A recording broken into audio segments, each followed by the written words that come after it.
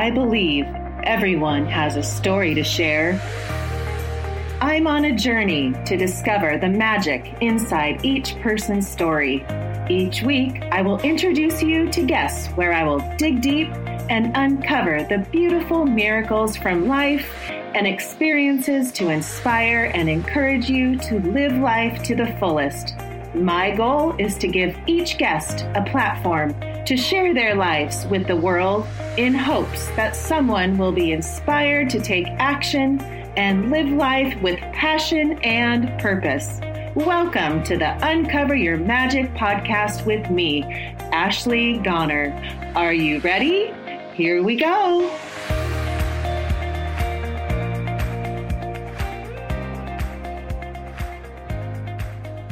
I'm getting ready for this interview on my daughter's 15th birthday.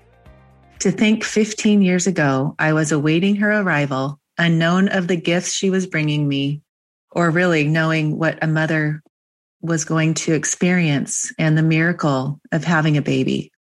The day our children are born are moments we all cherish and remember as blessings from God. The interesting thing is there is no parenting class to take before we all become parents.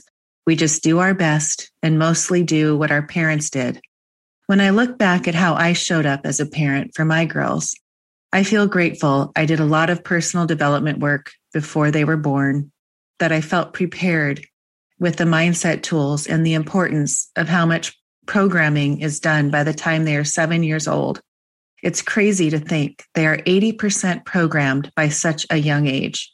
If everyone knew that or could have an awareness as they are programming their children, life on the other side of the 80% wouldn't be as much of a struggle. What I mean by that is the self-limiting beliefs we have as humans are only roadblocks we are unaware of and are keeping us from living a magical life. So now that I have 15 years of parenting in the books, I can say I have witnessed watching my two girls being programmed by Richard and I and their surroundings. And I feel blessed and full of gratitude that we had that awareness. Not to say there were those moments I wish I could erase, but for the most part, I can look back and say we did a pretty darn good job. I truly believe there are tools that kids need. And with these tools, they can build internal muscles and a mindset that will set them up for success in every area of life and give them the confidence to show up in their life and have the knowing that they can be, do, or have anything. So now, after saying all that, I want to tell you about my Raising Confidence course that I'm so proud of, that I created, that teaches these kids the principles that I believe in are so important in life. And it's during an 8-week course, one-on-one with me, all personal. And I teach them this formula that includes a morning routine, positive affirmations, a gratitude practice, setting big goals and taking action each day. They learn their core values and really how important it is to have that awareness and so much more. The transformation I have witnessed this past year with my students has been magical. They come hungry and soak up every tool like a sponge. I get calls from parents that say the entire energy has shifted in their house because of their child learning these powerful yet very simple techniques. Can you imagine the confidence these kids will have after these 8 weeks with me to go out into the world, take massive inspired action, be a difference maker in others, and live with intention, knowing they can be, do, or have anything? I want to give you an example of my daughter, Paige, the one that just turned 15. She discovered rowing, the crew team at high school. She just is a freshman. She discovered it over quarantine because theater and softball and all the activities she was used to doing were shut down. And she thought she would give it a try. She is now as a freshman, rowing in a varsity boat at nationals and has a goal to be in the Olympics and win a gold medal. Now that is what I mean by teaching kids that there is no risk too big. And when you try something new and taking a risk, you may find out that you love it. To see her in this new sport so focused and so determined and realizes the mindset it takes to accomplish something so foreign at the time and now sees herself at the Olympics with a gold medal around her neck.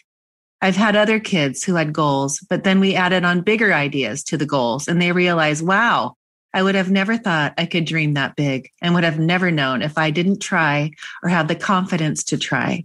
So if you are interested in learning more about this course, please email me at ashleygoner@gmail.com. I will also have a link in the show notes for you to click on to sign up for more information.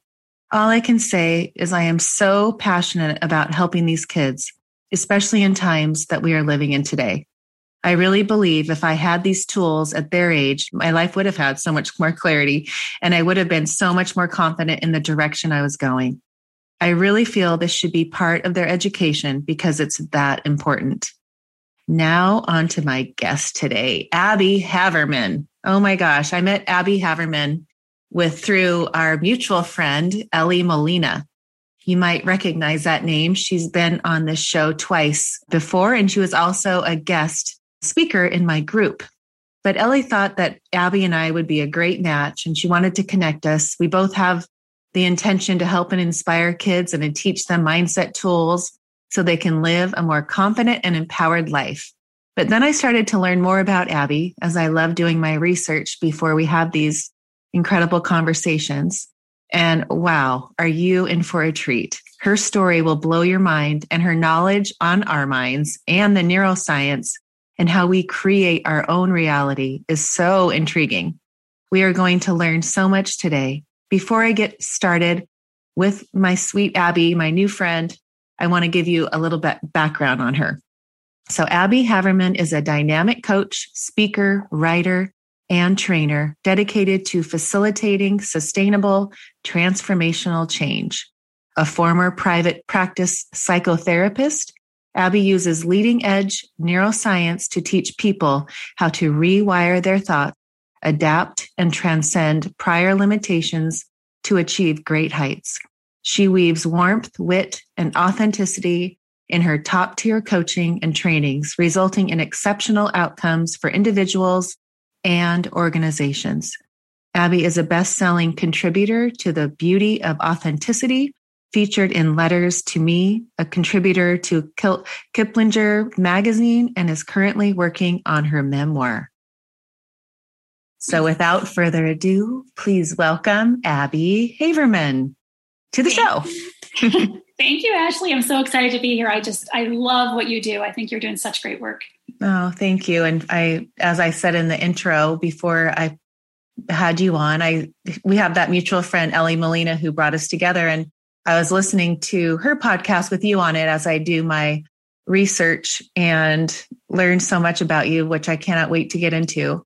But, I think when I think of her saying, Ashley, you need to meet Abby, and I'm thinking, I wonder why, there's always something. And she's so, such a neat person. Yeah. And I looked at, teaching children, how, you have two boys and, I'm doing this, I have my two girls and raising them with the utmost awareness as I possibly can as an older parent to, empower them with tools that I didn't have growing up or even in my 20s, and being lost and having no direction. And, and I think, gosh, here I have met Ellie, she connects me to you. And now I've gone down this whole other Abby road, the Abby road that I just can't wait to get into and share with my listeners, because it's a beautiful story.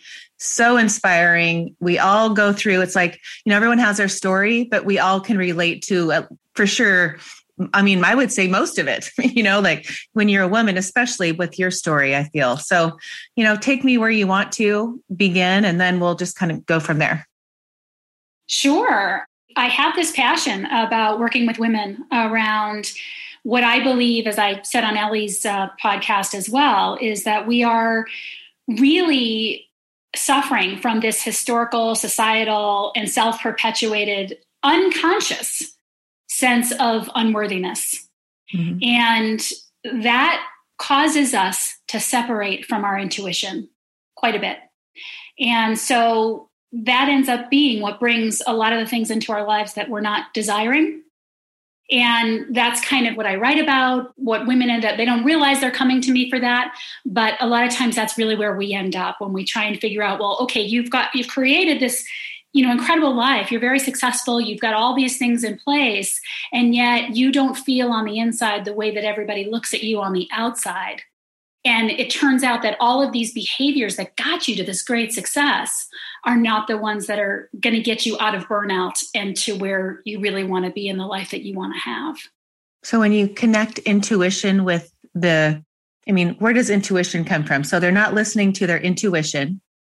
They're going down this path, like, going, not listening. I always, I'm so into right now at 52 years old, so focused on, listening to my intuition, and we all have that. And it's just such an awareness to have, but explain what you mean by that. Like, why do you see that is the reason that they're not, that they feel unworthy or they're unworthy programming?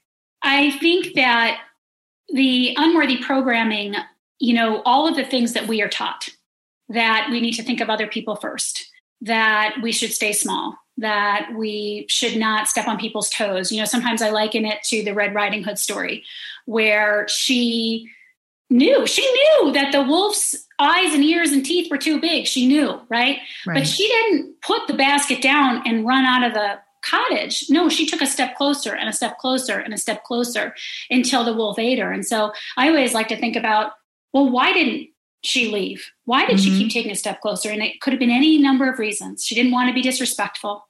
She doubted herself. The wolf said it was the granny, said it was fine, so she should defer.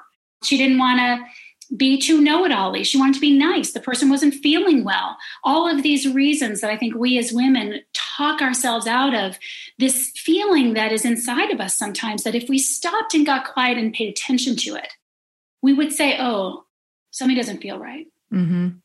And if we felt worthy, I believe, we would actually stop long enough to say, if this doesn't feel right, I need to listen to that. Right. Instead of what this other person wants, needs, or feels, or what I need in order for me to feel good. In other words, I don't want to feel guilty, so I'll do this thing that I don't really want to do. So I look at it like in my life, all the relationships that I just go, oh, I guess I'll, this is what I'm doing. I signed up for, okay, here we go. Not listening to that intuition where I know in my heart, this is not right. Get out. But it's the unworthiness that keeps you stuck because you're not worthy of more, right? Yeah. Okay. Got it. Yep. I believe so. And you never could have told me that was the case at the time. At the time, I was a practicing psychotherapist. I had a thriving practice. I was teaching at the adjunct faculty at the Graduate School of Social Work. I really externally did not look unworthy, and I wouldn't have liked that title. I would have, no, that's not me, And it wasn't until some really hardships that I realized, well, if I'm not unworthy, then why would I be doing these things? Right. Why would I not be putting myself first unless I believed, and women like to hide behind, well, it's the right thing to do. Well, the right thing to do is what's right for you. And I think what really women fail to understand is that when we do what's right for us, we are doing what's right for everyone else, even if that means that people are temporarily upset with us. Right. Or we don't garner their appreciation or attention in that moment. Mm-hmm. So empowering. And I know everyone who's listening that I'm so close to, listen, it is so empowering to know that, because when you start to know that, your whole everything changes. Oh my gosh, everything. Okay. So I want people to understand what got you from, oh my gosh, Abby, you are so acting unworthy. You're not listening to your intuition. What was that breaking moment where the light bulb went off? All right. Well, the breaking moment, as I don't know, sometimes is the case, but as these bone crushing, humiliating moments in my life is when I really seemed to wake up. And I, at the time, was a practicing psychotherapist, and my husband was a addictions counselor who had relapsed on pain medication. And I was about to leave him. And at the time, he knew I was leaving him. And so there was one morning where he was particularly out of it, and he shoved me and I slapped him. And he then called 911. And what I didn't know is that when the police come to your house for a domestic violence call, at least in Colorado, they are mandated to arrest someone. And I did what I did at that time, right? I overfunctioned. I took on more responsibility that was mine. I protected him. I worried about what the neighbors were seeing.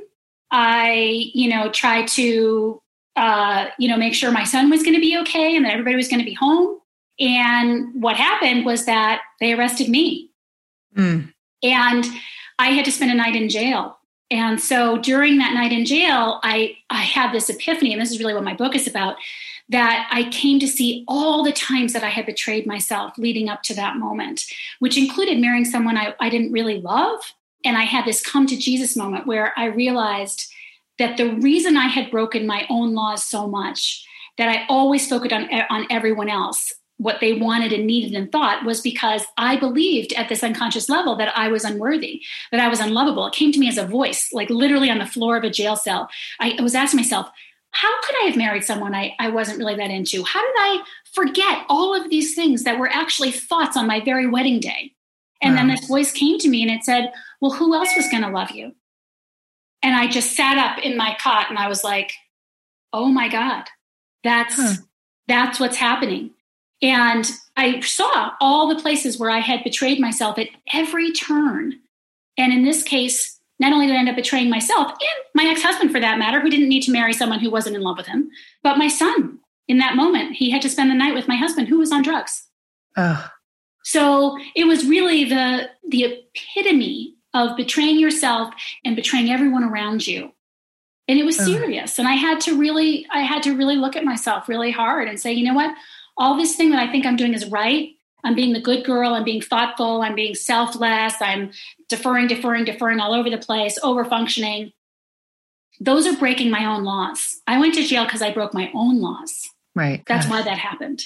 And it took you to go to jail to have this. Yes, the police had to intervene for me to stop doing what was bad for me. Wow. I had to have the police arrest me to wake me up to, this is not right.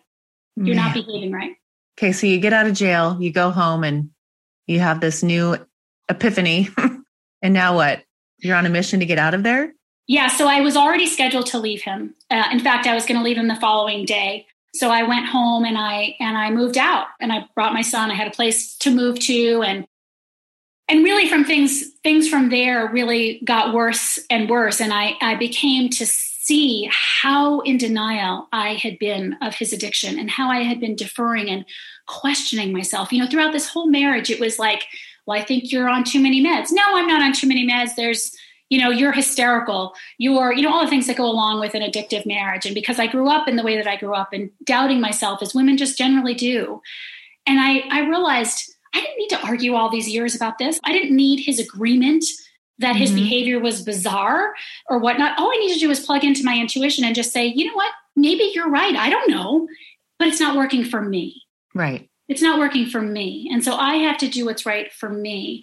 And instead, what would happen is I went on what I call like the anger shame cycle that so many of us go through when we're living with addicts, which is, we get so angry at what's happening. And then that anger almost always is followed by a shame cycle, because when we're that angry, we behave poorly.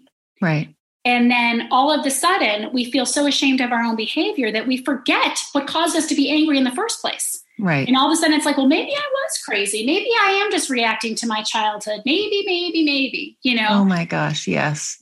I call it a cycle. Because I've gone now, gosh, you're so much like, you're clearing what I went through. Now I'm like, oh my gosh, Ashley, I've been having light bulb moments the last 10 minutes, but I used to call it a cycle. So I would do the same thing. Any kind of relationship, I'd be like, oh, I would be torn down, right? Torn down. And I'd be like, okay. And then you'd go, and then he'd say something or, maybe better. Then you go, okay, oh, better. I'm better. And then it'd go shoot, right? And then it would be where you'd start going, oh, maybe I am wrong. And I'd start questioning myself. And then all of a sudden I'm doing this cycle.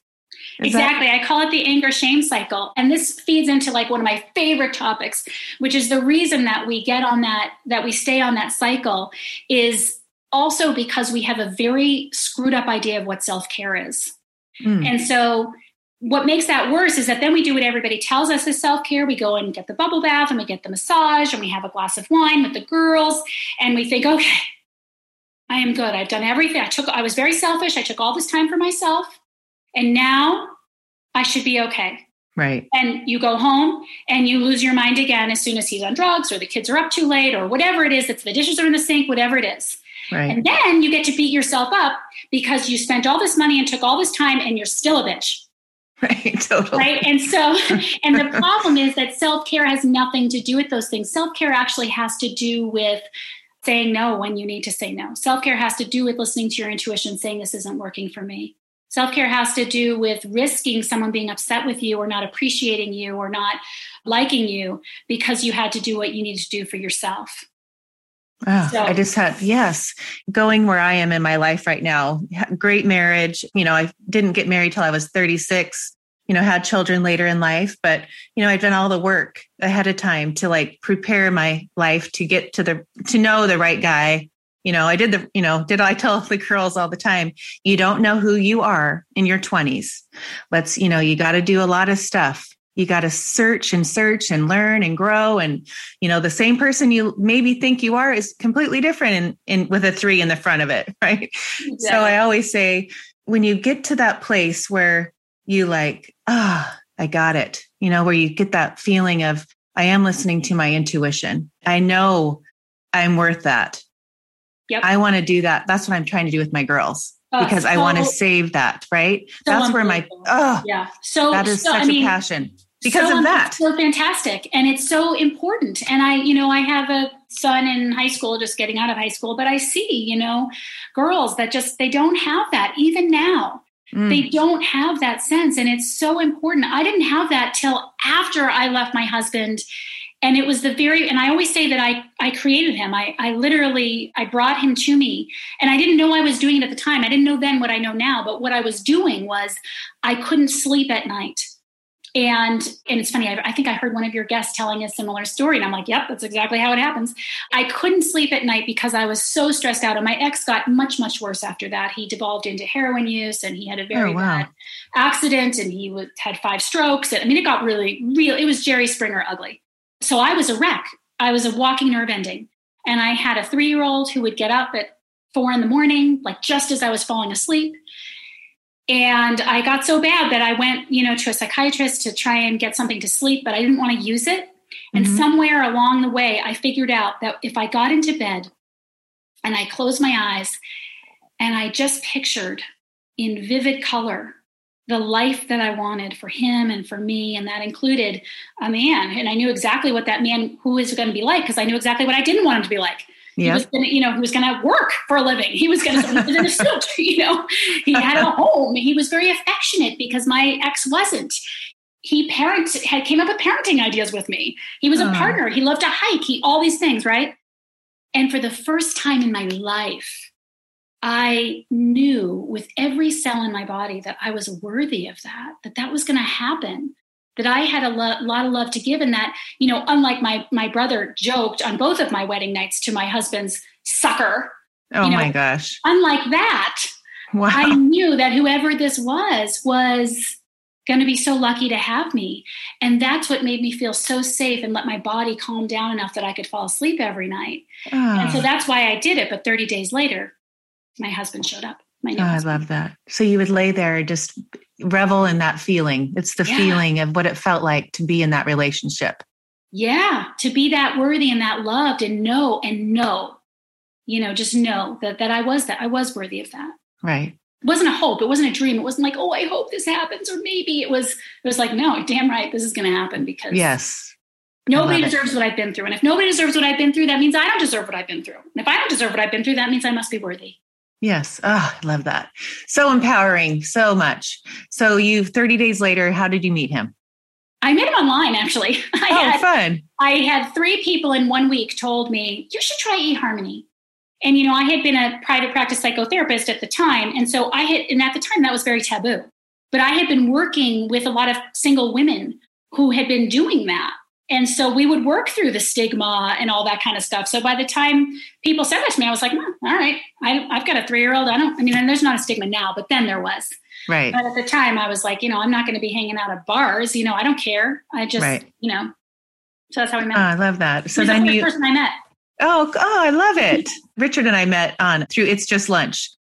but it's where you pay the money and you get so many dates. So, and I wasn't going to do the bar thing either. I was busy. I had a business and everything, but I already did the same thing. I did the work. I visualized. I had a Hallmark card in my thing for 5 years, and he brought me the Hallmark card, exactly the same one.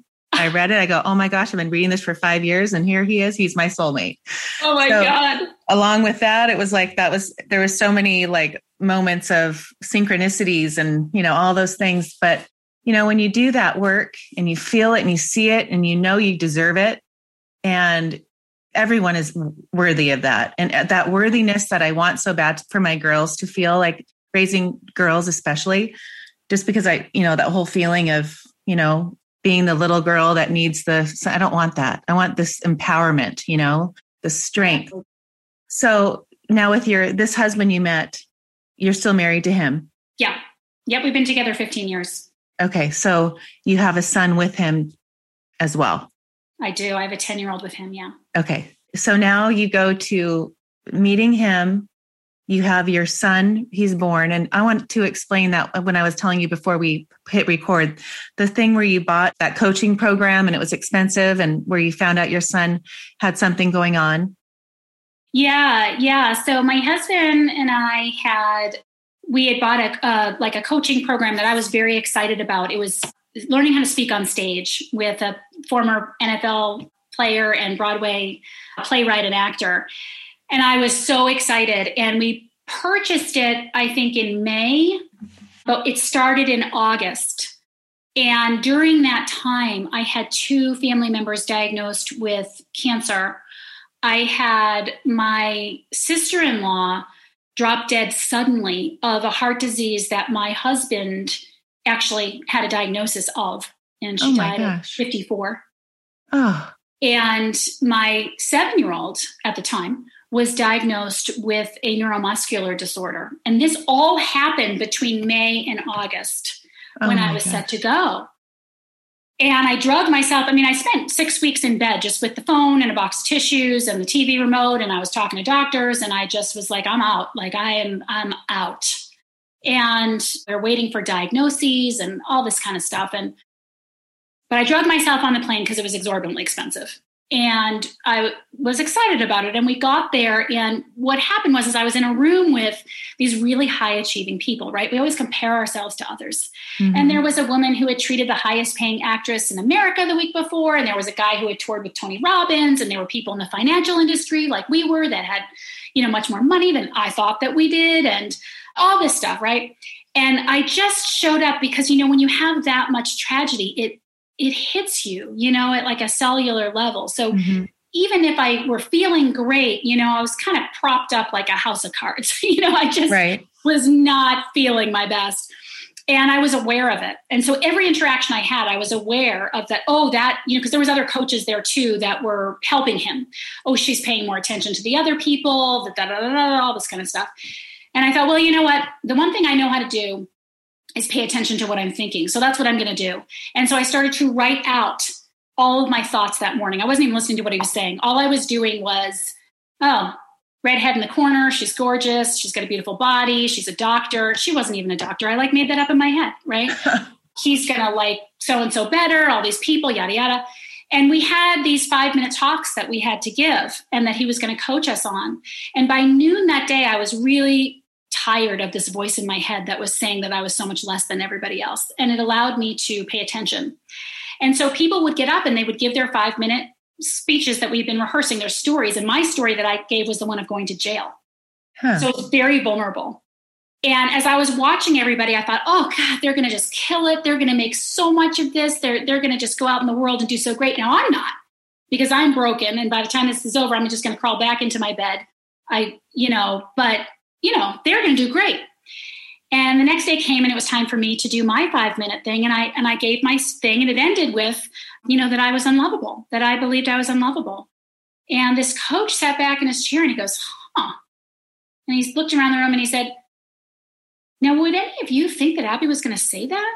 Like that this happened to her and that she thought she was unlovable? And I looked around the room at everybody's eyes and they all were like nodding no, they didn't. And in this moment that I'm always like this, kind of moment. Right. I suddenly was catapulted into their bodies, and I saw myself through their eyes, the way that they saw me, which was exactly the way that I had seen them, which is, wow, this woman's amazing. She's going to go out there and kill it. Right. And in that moment, I realized, good God, if I can't get beyond myself, if I can't get out of this place, how am I going to tell my 7-year-old that he's got to keep going? He's got a lot to give this world, and he's got far more mountains to climb than I do, potentially, So if I can't do this, who am I to say, you've got to pick yourself up every day and keep moving? Right. So he's 18 now. No, he's 10. Oh, my 18-year-old so the little one. Marriage. Yeah. Okay. Got it. Mm-hmm. So he's the one that got diagnosed. He got diagnosed with something called Charcot's-Marie Tooth, which no one knows what it is, but it's actually more common than MS. One in 2,500 people have it. Yeah. And he got diagnosed young. He has CMT2 is what's 2A is what it's called. It's a genetic, but I was pregnant with him during a time that my ex I was finding out he was had heroin, finding out about my husband's heart diagnosis. I had to go back for full custody for the older one. There was a lot of stress during that pregnancy. So even though it's genetic, neither my husband or I have it. It was just spontaneous in him. Ah, got it. Okay. So, and then you started going down, trying to research, getting into neuroscience. That's what I love to learn about you, because I love that. I always listen to Dr. Joe Dispenza. I read all his books, and I have gotten so into learning just how much our mind can do. It's always, I was raised with my mom's side of the family, mind over matter. Everything was, mind over matter. We never said, I raised the girls that way. We don't talk anyway. We always talk with health, and, we might not feel good, but we talk about what does feel good. It's a very high vibe, house where we don't say, it's just, if we do, we're like, Mom, you're in trouble, Yeah. So tell me so you just started, seeing this, having your child be diagnosed with something so rare, or not rare, but something that you weren't expecting, and something I've never heard of, and then what, as a mom, where do you go? Yeah. So, thank God that around that time is when I really started learning about neuroscience and started doing all that stuff. I was just thinking about this morning, actually, because there is no way that my husband and I would be walking through what we're walking through now in the way that we're walking through it without the knowledge that I learned. There's just absolutely no way. And, I share often with people that people will say to me oh, I'm so sorry. And this is so awful. And, and I don't feel that way, right? Right. Because I have a different belief system around it. So I just coincidentally, the timing came on, not long after Jaden was diagnosed. When he was first diagnosed, I just went into that where I would have gone, which is just, like I said, in bed, and oh my God, this is the worst thing ever. And my mind went to, is he going to be able to drive? Is he going to be in a wheelchair? All these things, right? Yeah. And then I really learned so much more that and this is some of what I've learned from Dr. Joe Dispenza, as you've talked about, and it's in his books and whatnot, but that your personality creates your personal reality. Mm-hmm. And your personality is made up of how you think and how you act and how you feel. So if I want to think those things, then I'm going to act a certain way. I'm going to get in bed and I'm not going to get out, Right. And then I'm going to feel really hopeless, and I'm going to feel self-pitying, and I'm going to feel like a victim, and I'm going to, and then so is my son, right? Mm-hmm. But if I want to change that thought to something like, I pick different thoughts, but, my thought now around this is, look, I don't know why this happened. I don't know why his soul chose to come down here and what lesson he was trying to learn, what contract he signed before he flew down to Earth about what he wanted to learn. Mm-hmm. I don't know what I signed before I came down here about what I need to learn and why this happened, but it is what it is. And so I believe that we determine those things before mm-hmm. we get here. Right. And so then that flips it on its head. Then if I think that, then how am I going to act? I'm going to act more curious than anything, right? Mm-hmm. I'm definitely going to be up and out of bed. And I'm going to feel more hope and more resolved and more at peace with whatever is. Right. And what it causes me to be able to do is be able to see really so much of the beauty in my son. He's got he's an amazing artist. He's a really creative kid. He's really all these things. Like, your kids are lucky you did this from the beginning. But my oldest, my 18-year-old, I didn't do this from the beginning. I was still walking around in shame and unworthiness and, don't say that and don't do that. And, don't make us look this way and, and all this stuff. So he's having to learn all this stuff along with me. Right. But the younger one, it allows me to, when I watch him walk across a room, not just get into huge fear and terror and walk with your feet straight and, and all that stuff, that we do when we're in fight or flight. Right. So when you learn the personality, I love that because it is that. And when you change just the thoughts alone, you can change your whole reality. It's like I always teach, like, whatever thoughts you think, whatever words you speak, there you go. Here you are. But explain because when I did your master class a month ago or so, it was so interesting. Kind of go a little bit there because I was interested in the stress. When you have that stress, the hormones, the chemicals that attack your adrenal glands. I mean, we don't need to go too sciencey, but you didn't, because I loved it and I understood it. But will you explain that part and what's your drive even to teach that? Right. Well, so first, it's nothing that I've written or that I, created myself. This is just the science behind, how we work in our bodies. And so are you referring to how we get addicted to our emotions? Yes. Okay. So what happens, and I was just talking to a client earlier about this today, but what happens is that when you have a thought, it's a neuron firing. And what happens once that neuron fires, it sends a message down to your limbic brain. And your limbic brain is responsible. It's also known as your emotional brain or your chemical brain. And it sends a corresponding chemical down into your body. So now you're feeling the way that you're thinking. And we get in what's called a thinking and feeling feedback loop. And, this is stuff I've learned from Dr. Joe's books and other places as well. A lot of people talk about it. And what happens, for example, let's say you're angry. That chemical goes down into your body, anger, it hits your adrenal glands, and your adrenal glands put a burst of energy into your body. And our bodies get addicted to that burst of adrenaline. And people say, well, I had clients say to me all the time, I don't want to feel judgmental. I don't want to feel critical. No, I'm not addicted to that. I don't want to feel that way. Well, yeah, I understand. We don't want to, but our bodies get addicted to feeling that way. And so when that happens, then we get addicted to the things and people and places that cause us to feel that emotion. Mm-hmm. And so, for example, I've heard Dr. Joe say that, what will happen is you might get out of a situation where maybe you quit a job because your boss is irritating you. But before you know it, you find someone else in your life to be really irritating. And people always say to me, even when I was doing couples therapy and stuff, people would say, but I saw him from across the bar. I didn't know that he was an asshole. I didn't know he was a narcissist. And I'd say, yeah, but you had that energetic thing going.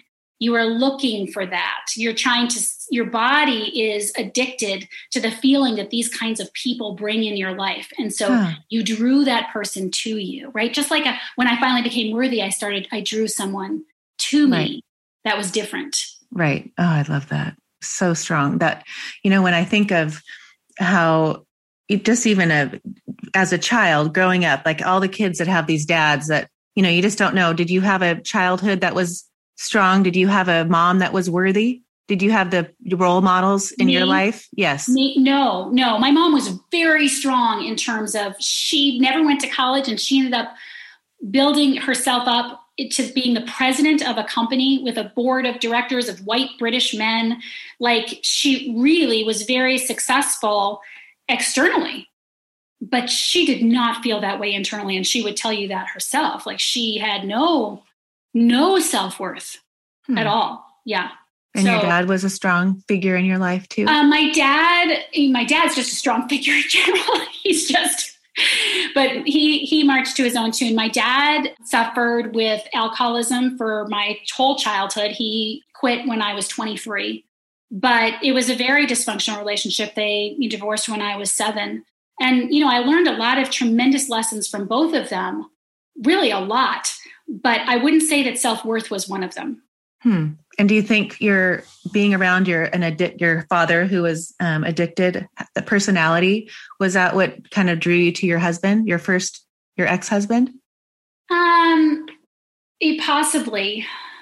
Yeah, possibly. I had this real idea that I just wanted to do everything differently. I wanted to show them, that I wasn't going to do this to my kids. I was going to do it all right, and that's really what got me in more trouble than anything else, because I became really unconscious to what I was doing. And I became more obsessed with what it looked like was happening as opposed to what was really happening. So there was a lot of anxiety when my family would come visit because I wanted everything to look just right. And really everything was kind of falling apart and I wasn't able to acknowledge that. So I don't know that that's what drew me. I think maybe it was just more the emotional unavailability in general. I was just drawn to that. I was always drawn to that because I used to think that if my dad loved me, he would stop drinking. And I remember saying that to him and he didn't. And so I stopped talking to him for like a year and a half. And I didn't understand until so many years later that it had nothing to do with how much he loved me. It's a disease, it's completely separate, right? Right. But I didn't understand that, but I was still operating on that principle. So to me, when I went out looking for men in the world, it was, if I can get that one to love me, then I'm worthy. Because I didn't feel that in myself. So I chose these guys who were really emotionally unavailable in one way or another. Mm-hmm. And said, if I can close that deal, well, right. Then I'm lovable. It's like the exact opposite thing you want your girls to know. Right. It's the opposite way of going out into the world. It had nothing to do with anything other than trying to feel worthy. It's such a bad way to look for a husband. Such a bad way. And I know that. And I know I was that way too. I mean, I was telling you the first 10 minutes, I'm like, oh my gosh, the first, when I'm 20 to 30 years old, those days where you're like, oh my gosh, Ashley, that's probably why I have such a drive for this, for my kids, that I want that for them so bad. So when you were on Ellie's podcast and I was listening to you and there was parents that called in about like the cell phones and, like, I want to kind of go on your idea of parenting, and because you gave such great advice and I'm such a big, obviously, proponent of teaching children and parenting correctly. What are your top, parenting tips that you would give? Wow. As much as I try and as much as I want to be that great parent, I don't know that I achieve those heights all the time. I have got a lot of great ideas, but I think it would be silly to say that in practice, it's not so much harder than it is in philosophy. And I say that because I really think that so many women beat themselves up about the way that they parent. And there's things that they don't want anybody to know. We don't want people to know that we just lost our mind, and screamed at our kid for 20 minutes, right? Like, we don't want anybody to know that. But what everybody needs to know is that we're all doing that. It's because we're human, right? And it doesn't mean that we can't correct it and we don't go back and, try and do it differently, but we all do it. And particularly people that are just in the thick of it and just, they're working and they're raising kids and they're doing all this stuff and they don't have time to think about, the right way to do something or whatever. They're doing it over and over again. And then they're hating themselves. And so I guess I just want to say that because it's just so important to know that, we're all human. We're all struggle with this stuff. Right. And I think one of the biggest things that I've learned, particularly with just learning all this stuff about neuroscience and stuff, is that, with my oldest, I was always very rigid around schoolwork and you have to do this and you have to do that. And, all this stuff. I remember sending him to school when he was really sick, at like 5 years old at kindergarten. And I remember the teacher saying to me, you could keep him home. And I was like, really? I just wanted to, I didn't know, and now it's like half the time if my 10-year-old doesn't want to go to school, I don't let him just not go to school for the hell of it, but it's kind of like, all right, if you want to sit and draw all day and, really like letting them lead who they want to be. And the difference has been so profound. My older one wouldn't go anywhere without a friend. He wouldn't go to overnight camp without a friend. He wouldn't do a program without a friend. My younger one, so if I wanted to do something, I had to just find a friend who would do it. Oh, funny. Even a bar mitzvah, I had to find a friend who would do it. My younger one is like, he doesn't care if anybody's there. He's like, are there going to be horses? All right, I'll do it. Are there going to be, is it, this, I'll do it. It's all based on sort of much more of an internal sense of what he wants. I would say the other thing that I think we've had is a huge challenge. And I personally feel like my generation, which is your generation, has had the hardest time with electronics because they came out when our kids were coming of age at the same time. And we really didn't have any idea what the consequences would be of that. Right. So one of the things that was really important to me, and I think I might have shared this on Ellie's too, is that when my older one would get on video games, and I would get really, really worked up about it because it would scare me. I felt like, my God, is he ever going to get out of there and do anything? Right. And I would go back to my own childhood of, addiction and all this kind of stuff. And I'd be like, he's going to be in a box under a bridge. And I would get myself all worked up. Right. Mm-hmm. And then that caused me to be like, I would just run down to the basement, like, get out those things, and then I would set impulsive boundaries around it. That's it. It's done, and then he would eventually talk me out of it because of course I had overreacted. And so I would doubt myself. And so before I knew it, we would come up with another plan, and that plan would turn into a slippery slope. And within a week we were right back to where we started, and I would be enraged, and it would happen all over again. It was just like this cycle. Yeah. And so one of the most important things that I really learned was, once again, it goes back to that intuition. Like, why don't I want my son to do this? What is most important about that to me? And getting really honest about my motives. Because if it's external, if I said to him, well, it's not good for you, then he would say, it's great for me. My coach said it gives me hand-eye coordination. Oh, you're the only parent that says this. And then I would doubt myself, right? And be like, right. But if I came from a place of like, why? It's because I feel like a crappy mom if I allow this. It's a fundamental value for me. And I don't want to feel like a crappy mom.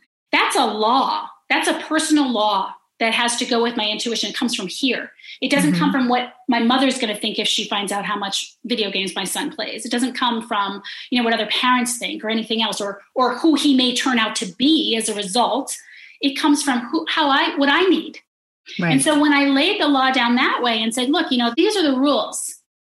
And, well, those are ridiculous. You're the only mom, blah, blah. I'm like, well, I didn't buy into all that because it was like, well, you may be right. I don't know. You may be right. But unfortunately for you, I have to do this for me. And I have a right to do that for me because I need to do what's going to keep me in a good, emotionally sound place. So really my biggest thing that I love to talk about parenting and about anything really, and I wrote a blog called this, is the only emergency is your serenity. It's really the only emergency. So if you can get yourself to a place of calm and what are the things when you are even, because there's a saying, right? If mama ain't happy, nobody's happy. There's a reason that's true. Right? So yeah, very. So we have to really get close to what it is that our needs are. And when we are functioning from that place, the answers come. We know how to parent when that comes. We know what's right and what's wrong for our kids in that moment. Does that make sense? Totally. But when you say calm, because I had a conversation with my friend the other day, she's like, Ashley, you can stay calm. I just go in these rages. And why do I get so mad? And I get these triggers and I take their phones away and I go all the whole thing, just like we just talked about.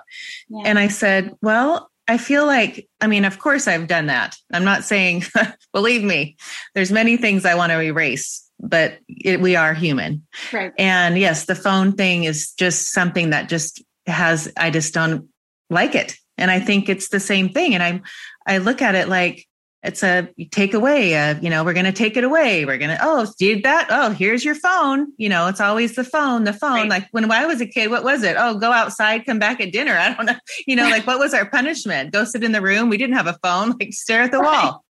Right. So it's like this punishment thing. And I feel like, it gets so old, but it is this calmness that I realize that I've learned because I've practiced it. I always say, you got to do it till it's like a muscle, right? Like it's as a mom, you're like, okay, that I'm just going to take the phone. It's not necessary. That's probably not working well.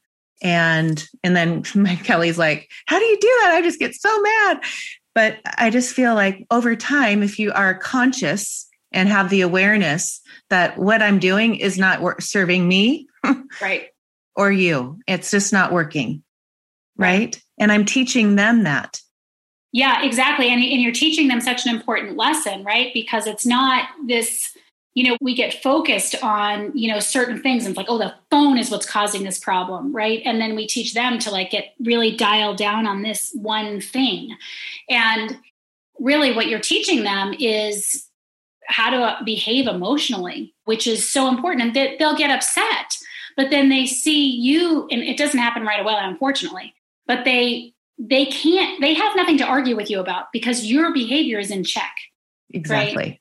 And it's just like what you said around practicing, right? And that's what neuroscience teaches us. It's not, people will say, well, I'm insecure or I'm a rageaholic or whatever. No, you've just practiced being that. That's what you've practiced. You've practiced being insecure. You've practiced being a rageaholic. So just practice something different. Practice being calm. We can have a thought like, I want to do this differently. But it doesn't become a habit until we put it into practice. Right. The thought doesn't mean anything until you actually change your behavior. And things change when you change your behavior.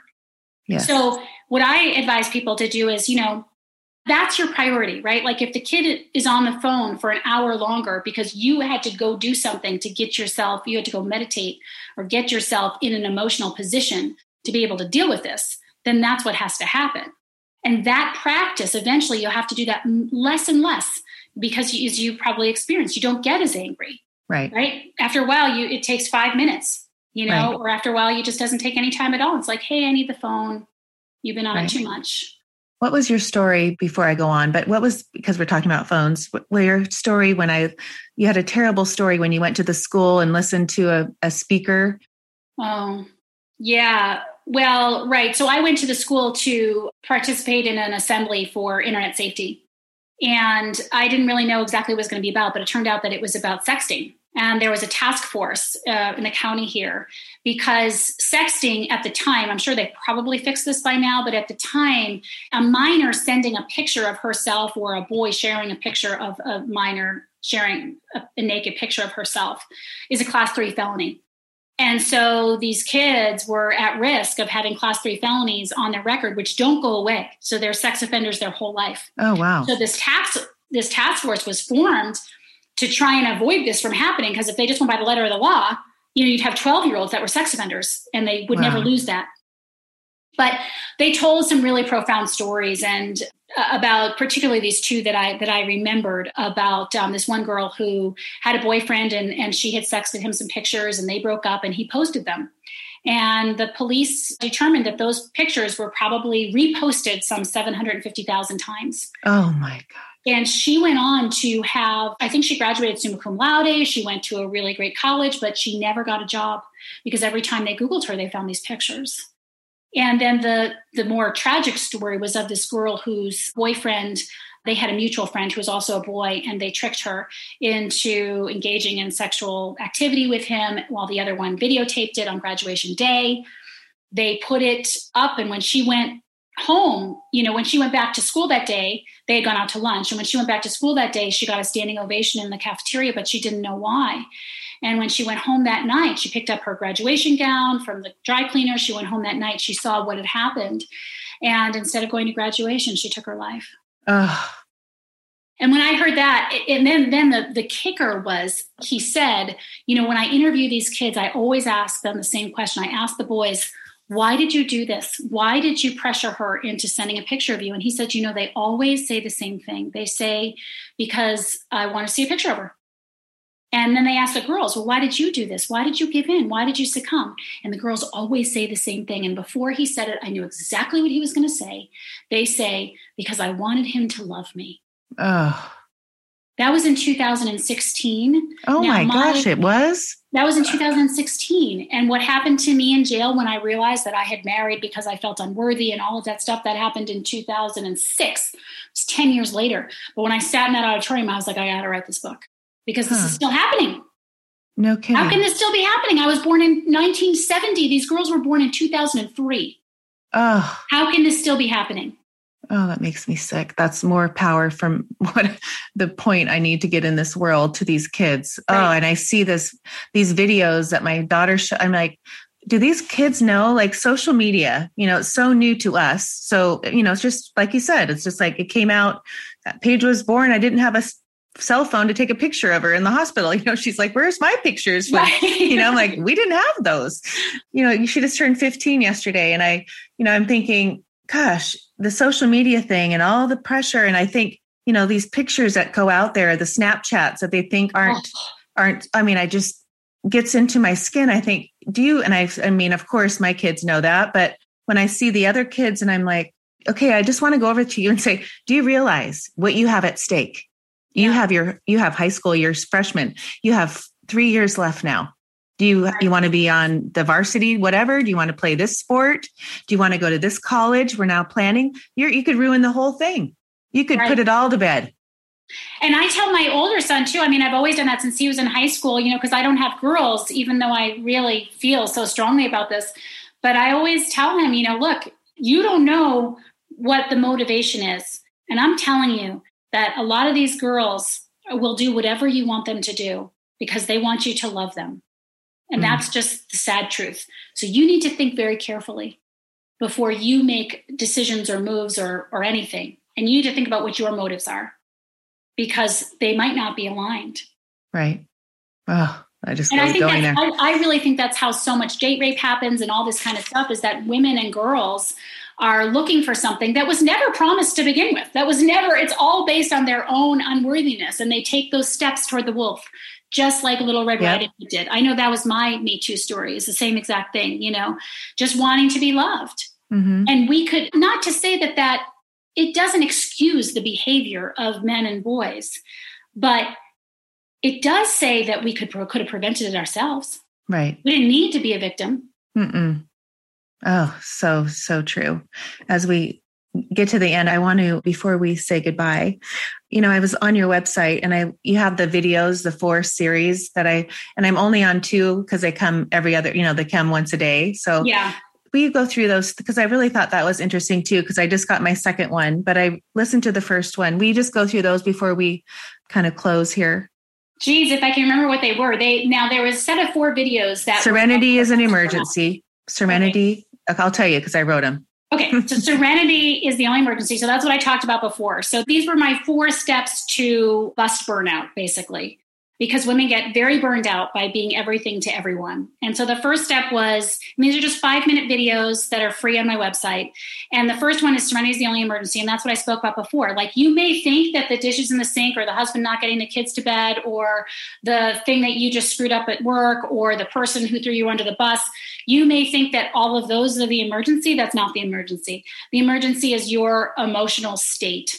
Because when we are not coherent in our heart and in our brain, we are not able to make coherent decisions. We can only think equal to the emotion that we're feeling. Mm-hmm. So think about that. You can only think equal to the emotion that we're feeling. If you can only think equal to the emotion you're feeling, you are at serious risk for saying things you don't want to say, for doing things you may all know when you send that email that you never should have sent, right? And you're like, oh my God, then you're up all night anxious. What are they going to say back? And you get to your computer the next day and you're like, oh, right. Right? Like, the serenity is the only emergency. That's the first lesson of those. And the second one is toxic voice. Oh yeah. So the toxic voice is that voice in your head, that's always telling you that you're stupid or fat or lazy or you're not good enough or all that kind of stuff. And that is what we really, really have to get a hold of. That toxic voice thrives on your unworthiness. It loves your unworthiness. I have a whole lesson I teach about net worth, self-worth, and real worth, because net worth and self-worth both fluctuate. Like a net worth fluctuates, right, if the market's up and down. Right. Well, self-worth is really no different, because our self-worth is based on, are we pretty? Are we funny? Are we smart? Are we da-da-da? And if we don't feel those ways in that day, because our toxic voice has been, just ragging on us, then all of a sudden we might have no self-worth. But the truth is, you always have your real worth. You're worthy no matter what. It doesn't matter what you did or said. You're a human being. You're a child of God. You have worth. Oh, I love that. And then the third one, know your motives. So your motives is what I mentioned before. Like if you're going to, I have a client who, sent me an email once that she was going to send to all these people, well, why are you sending that? Well, because I want them to know my side of the story and I want them to know what happened. Well, the motive there turned out to be she wanted validation. So when you send an email, for example, or you talk to your mother who never validated you before and you expect validation, then you put yourself at risk when your goal is validation or appreciation or something like that, because you don't know what someone's going to come back with. So the motive that you're doing something with has to be clean. It can't be that you want validation or you want appreciation, and you have to get really honest with yourself about that, because sometimes as women are like, oh no, this is fine. I really want to do this. Then we do it and we're resentful because someone didn't appreciate that we did it. Right. Or we're anxious and insecure because someone didn't validate us. So what's your expectations? motive? Or expectations? Yeah, expectations. Yeah. But even like at a dinner party, you know what? Sometimes I ask myself, like, why did I just say that? Well, I said it because I wanted this person to think I'm funny. That's really not a great motivation. I should say something because it adds something to the conversation. Oh, I love that. That's a great awareness. I don't know what number 4 is. I didn't write that down. I didn't get that far. Do you know? I'll have to wait till like 2 more days and I'll know what 4 is. But where can we find you? So give us your. Yeah. So, those videos and all about me is on abbyhaverman.com. And then you can always email me at abby@abbyhaverman.com. Perfect. And it'll all be in the show notes. And I am so grateful for this time. You're like my friend. Instant friends. Oh, I just love spirits. Yeah. Thank you so much. I really appreciate it. Oh, thank you so much. So much. I can't wait to meet you in person one day. I know. Me too. Yeah. I'll come to Colorado. Yeah.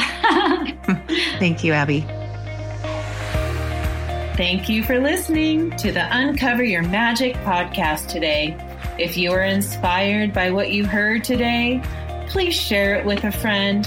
And if you haven't already, please subscribe, rate, and review this show on your favorite podcast player. If you would like to connect with me with any questions, comments, or feedback, please contact me at the Uncover Your Magic website. Thank you so much for listening, and don't forget, always look for the magic.